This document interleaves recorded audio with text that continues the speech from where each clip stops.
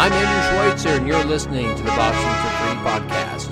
If you want to do something nice, go to boxingforfree.com and click on the Amazon banner. Do all your shopping on Amazon through boxingforfree.com.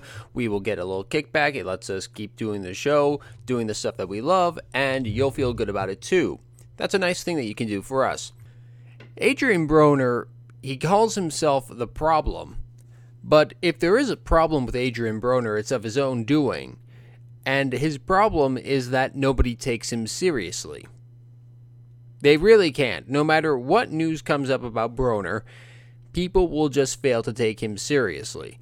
Yes, he's a very skilled fighter. You have to be to have won as many championships as he has. But for all the glitz and glory that surrounds him, people still look at him and say, what a clown, what a fool, what a moron. His current legal problems notwithstanding, Broner just can't seem to get any respect, no matter how hard he tries. As you know, it was revealed last week on TMZ Sports that Broner has been charged. There is a warrant out for his arrest for assault and robbery. He has apparently, according to the report from TMZ Sports, attacked and assaulted a man who he lost a couple $1,000s to in a friendly game of bowling. They were making bets about who could make what, and it seems that Broner sucks at bowling, so he decided to just take his money back, threaten the man with a gun. Not nice. But a lot of people were thinking that this might distract Broner for his upcoming fight against Ashley Theophane. No. If anything, it may have solidified his resolve to emerge victorious because Ashley was not in this fight at all. I'm sure he was trying, but after 9 rounds, the referee stopped the fight, and you could just tell that Adrian was on a different level. Maybe it was that the fear of maybe going to jail again, which Broner has done in the past. Maybe it was the fact that he was going up against his former friend, apparently, Floyd Mayweather, who is Ashley Theophane's promoter. I don't know. There was a lot of, if anything, in the lead up to this fight, there was more talk about Floyd and Broner trash-talking each other. And after the fight, Broner, they do the post-fight interview.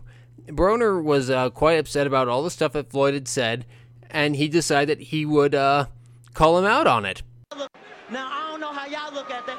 I don't know how y'all look at it, but I don't like it, and I wasn't going to do this, but I'm a man that learns shit from physical activity, so me and Floyd, he got to see me. He got to see me. Point blank, period. And I'm a man, and hold on, y'all. Hold on, y'all. Now, this is just my opinion, but if you have to say, hold on, 9 times, and people still aren't listening, just keep talking. That's all you have to do, because they're not going to hold on, okay? That's just my advice. But if you actually listen closely, Floyd Mayweather, he was up on the ring apron, and he was laughing. They would cut to him, he was laughing, and you could actually hear him laughing at certain points of this. Now, I'm a man at the end of the day. And I come from the streets, the trenches, man. From the bottom, from nothing. I'm talking about water and cornflakes. I come from nothing. And I will never let a man disrespect me like that. So he gotta see me. I don't care if we spar or we fighting. Let's get it on. You heard the challenge. Adrian Broner, ladies and gentlemen. Give it up for him. And they cut to Floyd again after this, and he is laughing like he has heard the best April Fool's joke he has ever heard in his entire life. Why do you have to do this, Adrian? Why do you have to challenge Floyd? I mean, nobody wants to see a fight with you and Floyd where Floyd's going to land probably 140 punches or less. No, I mean, hats off to Floyd for, staying retired. I mean, keep in mind that only lasts so long as he stays retired. But He hasn't made any announcements. He's done the tease, and people like Dan Rafael think that he might come out of retirement. I don't want to see it. Nobody wants to see it at all. I really wish that fighters would stop calling out Floyd, try to build their own legacy without him.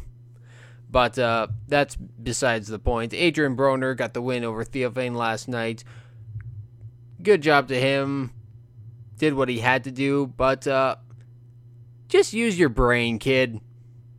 You've got one. Probably not a big one, but it's big enough to get you through the world of boxing. So, you know what? Just use it a bit more often. And if you lose a couple $1,000s in a bowling game, you're a guy who's apparently about billions. So, what's a few $1,000s when you're supposedly making billions? Moving on. 9 months after his last fight, Andre Ward made his 175-pound debut against Sullivan Barrera, an undefeated fighter with 17 wins, 12 knockouts at the time, and more or less won almost every round. He knocked Barrera down in the third round. It was a good left hook that he threw, and the thing was that Ward was he was on the ropes. Barrera's coming in, and all of a sudden Ward just throws this nice punch. It's kind of on the top of the head, almost near the ear, but good legal punch, knocked Barrera down, and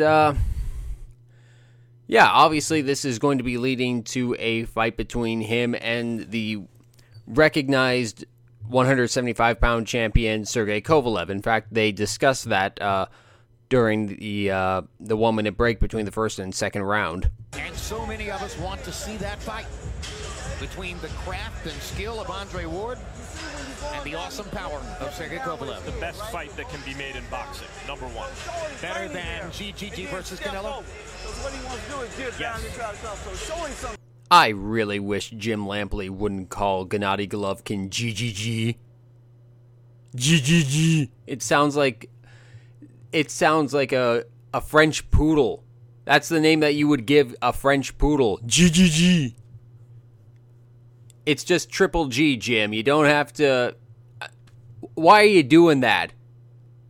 It's Triple G. What's so complicated about that? But what actually surprised me about that was, well, not the Lampley calling Triple G GGG, but what actually surprised me was when Kellerman said that the fight between Ward and Kovalev was bigger than Golovkin versus Canelo. And I think that he might be right. Because let's face it, we know that fight is going to happen. We know that Ward's at 175 pounds, and that Kovalev wants to fight him. Golovkin is at 160 pounds. Canelo keeps waffling on whether or not he is a middleweight or not. And you know that after the Amir Khan fight, should he win, that we're just going to go through the same thing. Oh, I'm just a 154-pound fighter who happened to win the middleweight title. I can't fight you. We know that there is going to be so much negotiating and BS leading up to this that it makes clear sense why he thinks that Ward versus Kovalev is a bigger fight. Problem is, these two just don't have the big drawing power that Canelo does. I'm not going to say that Gennady Golovkin has a lot of drawing power, but at the same time, this can help raise their profile. I mean, I think it's just incredibly strange that Andre Ward, the last American male to win a gold medal at the Olympics, he's undefeated, but nobody really knows who he is. Really, nobody knows who Andre Ward is. You don't see him on the cover of magazines. The most you might see is just in some fitness magazine where he teaches you how to throw a good punch. But who cares about that? That's not something that everybody out there is reading. That's not a magazine that everybody's going to see and recognize. So, I don't know. If the fight does happen, and it will, between Kovalev and Ward, then Hopefully it raises their profile leading up to and after the fight. But Kellerman, he can't say the stuff that I do because A, HBO doesn't want to piss Canelo off and potentially have him go back to Showtime, and B, well, he probably wants to keep his job, so instead he gives this answer. Andre has to win tonight to take a step toward that fight happening. I say yes, Jim, to your question, because it wouldn't produce necessarily the most fireworks. But the way Kovalev has come up in the world, as Andre Ward has been inactive, makes it such a 50-50 proposition in most fight fans' minds. And he makes a good point, too. Yeah, Ward does look good, but would all the layoffs he have, would they factor in when he's up against an elite fighter like Sergey Kovalev, especially one who punches so hard? Would he be able to neutralize Kovalev's strength so effectively as he does against other opponents like Barrera and Froch? It's a good question. Other questions linger about that fight, like can Andre Ward find a way to outmaneuver Sergey Kovalev? Can Sergey Kovalev take the shots of Andre Ward? Everybody's always getting hit by Sergey Kovalev, that we don't always focus on when he gets hit with big shots. I mean, he took some good ones against Pascal, but we all knew that Pascal really didn't have much of a chance in there. But I think that Ward's going to have the best chance out of anybody who's ever come up against Kovalev. So, really looking forward to that fight. Now, I was going to take this time in the episode to give our predictions on the upcoming Manny Pacquiao versus Timothy Bradley rematch or rubber match. However, I'd like to take this opportunity to just give a shout out to my buddies at the Ring Crew Show. As of this recording, it is Saturday, April 2nd, and tomorrow is Sunday, and that is WrestleMania 32, or just WrestleMania. I want you guys to go to theringcrewshow.com this week. The boys there will be putting out their 200th episode. I am a person who watched wrestling from 99 till about maybe 2003. But even though I don't watch wrestling anymore, I still love listening to this show. These guys are funny. They're informative. They've got different opinions. They do sketches. They're funny as hell. Sometimes the humor makes you say, whoa, I don't think they could get away with saying that on legitimate radio, but thank God for the internet and podcasts and free speech. I just want to play this little clip from a recent episode they did. They've been going back playing clips from classic episodes, and this is just one of them. So to Bubs, Wrecker, D-Rock, Punga, W, everybody at the Ring Crew Show, just want to let you know that keep up the good work, and here's to 200 more. God help us. And now, another classic Ring Crew moment, brought to you by theringcrewshow.com. Recently, World Wrestling Entertainment has introduced a segment called Stand Up for the WWE. Well, here at the Ring Crew Show, we believe in sitting down for the WWE. My name is Bubs, D-Rock, Punga, Jeffrey Scott, and I've been a wrestling fan for 25 years. 20 years, 10 years, 28 years.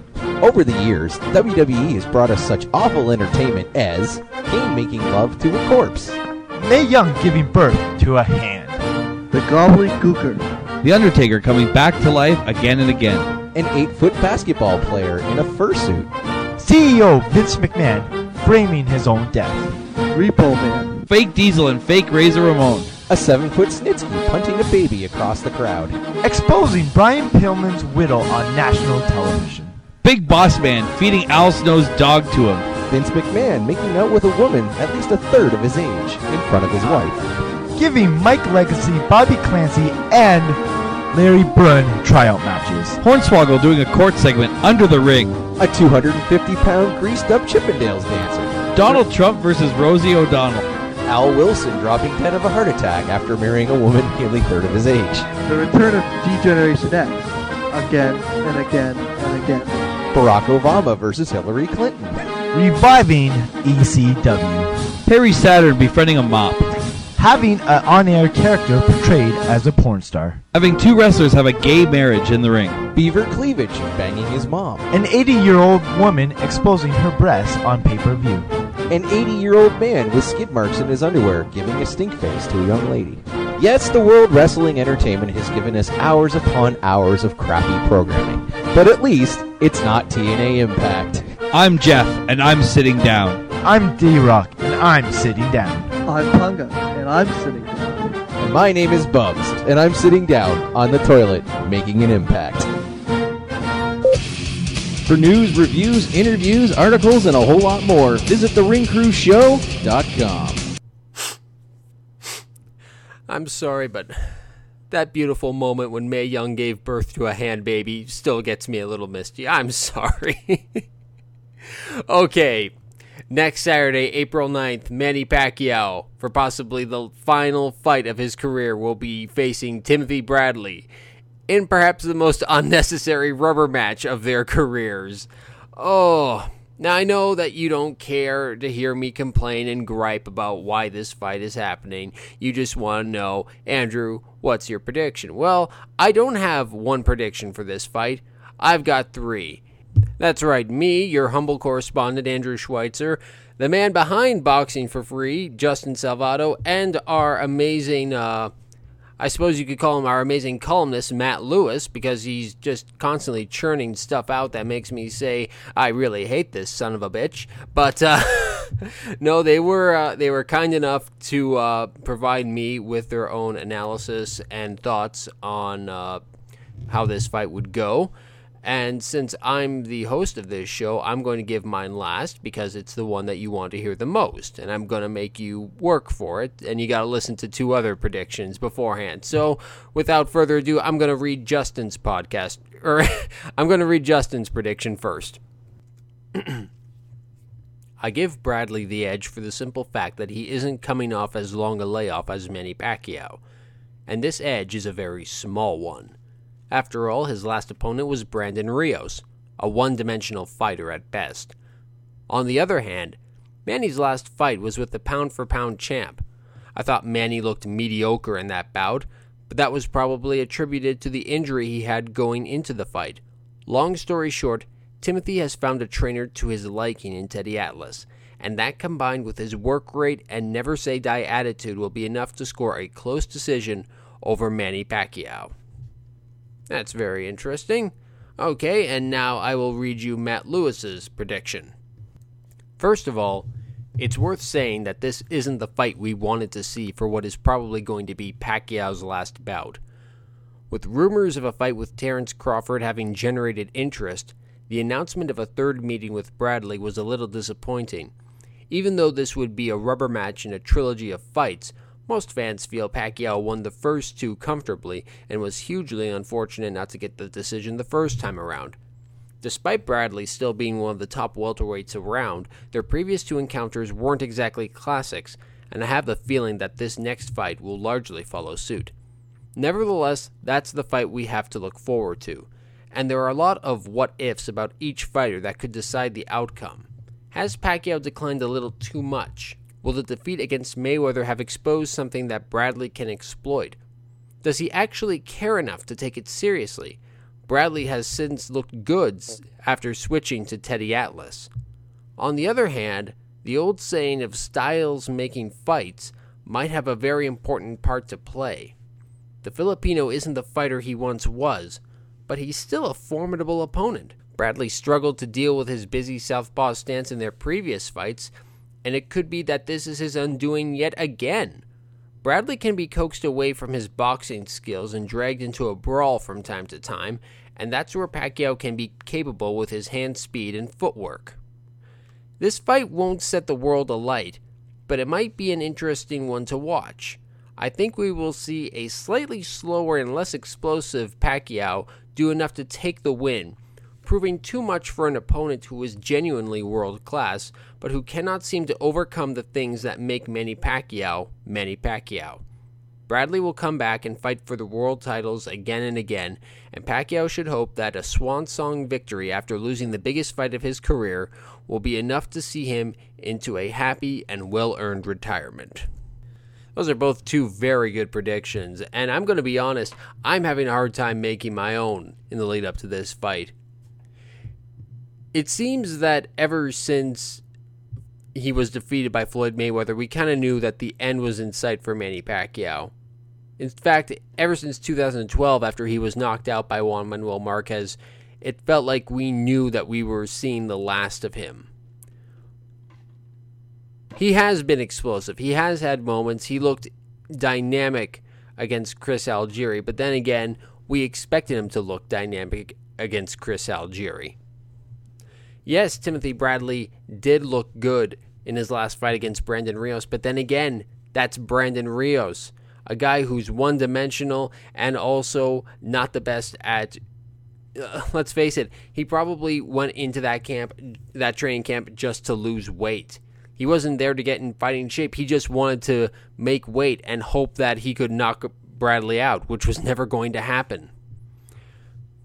In his previous fight with Manny Pacquiao, Bradley was doing good. In fact, I think I had him ahead after 6 rounds.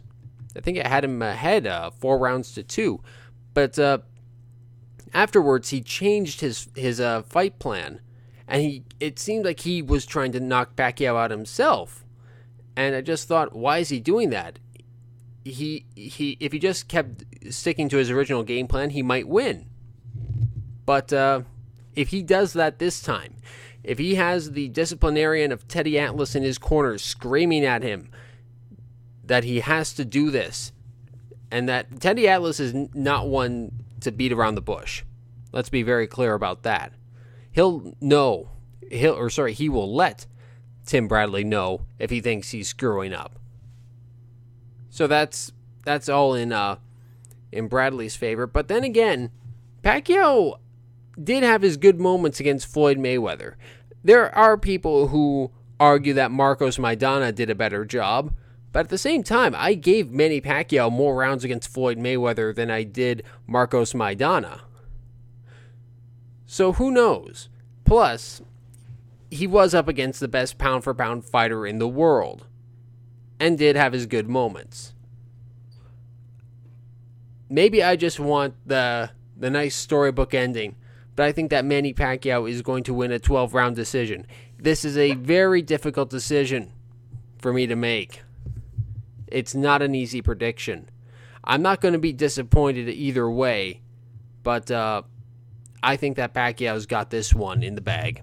We hope you enjoyed the latest edition of the Boxing for Free podcast. You can find us online at www.boxingforfree.com. That's boxing, the number 4, free.com. Twitter.com/boxingforfree. Be like Arislandi Lara, Robert Guerrero, Berman Stavern, Miller Adzizik, Adonis Stevenson, Glenn Johnson. Wow, that's a lot of famous boxers. And hundreds of others. And follow us on Twitter. Go to youtube.com/boxingforfree and like us on Facebook. Go to facebook.com/boxingforfree page. You can subscribe on iTunes, Podbean, and several other podcast directories.